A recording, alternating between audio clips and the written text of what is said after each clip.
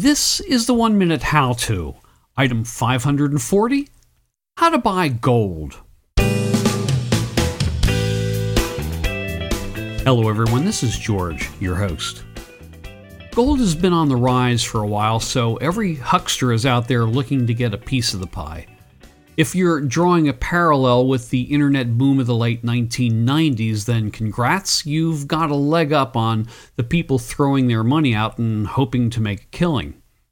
Of course, I'm not going to tell anyone not to buy gold. After all, it's a very reasonable purchase as part of a diversified portfolio. But if you're blindly going to companies like Goldline and trading your dollars for gold, then current investigations into their practices should at least give you pause. So allow me to give you a few do's and don'ts if you've decided to go this route. Here we go.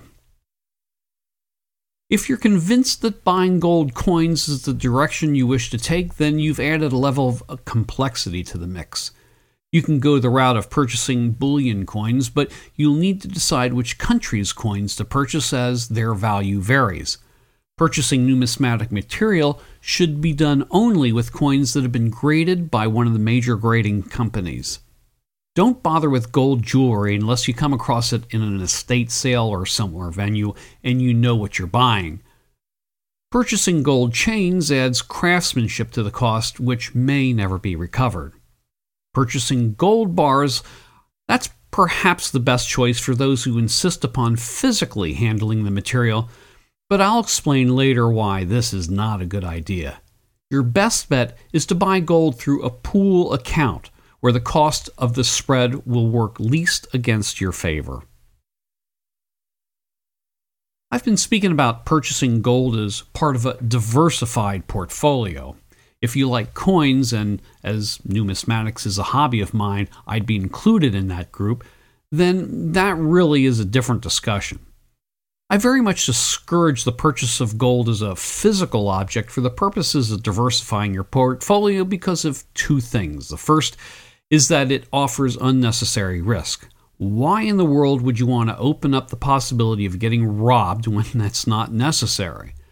Secondly, the spread works quite a bit against you. The spread is the difference between the amount a company will sell you an ounce of gold and the amount for which they'll buy it back. This percentage is one you'll need to gain before you get back your original investment.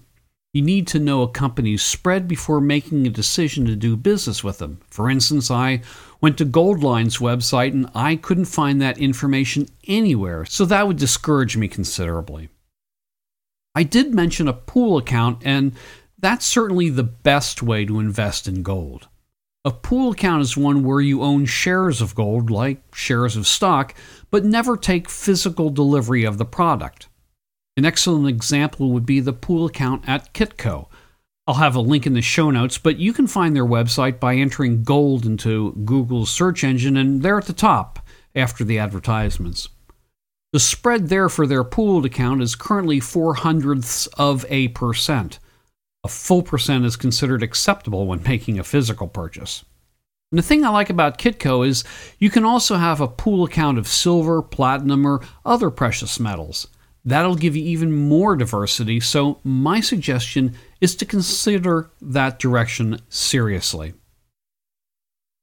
As far as a diversified portfolio is concerned, I'd suggest shooting for about 10% to be precious metals. That's a good general place to be.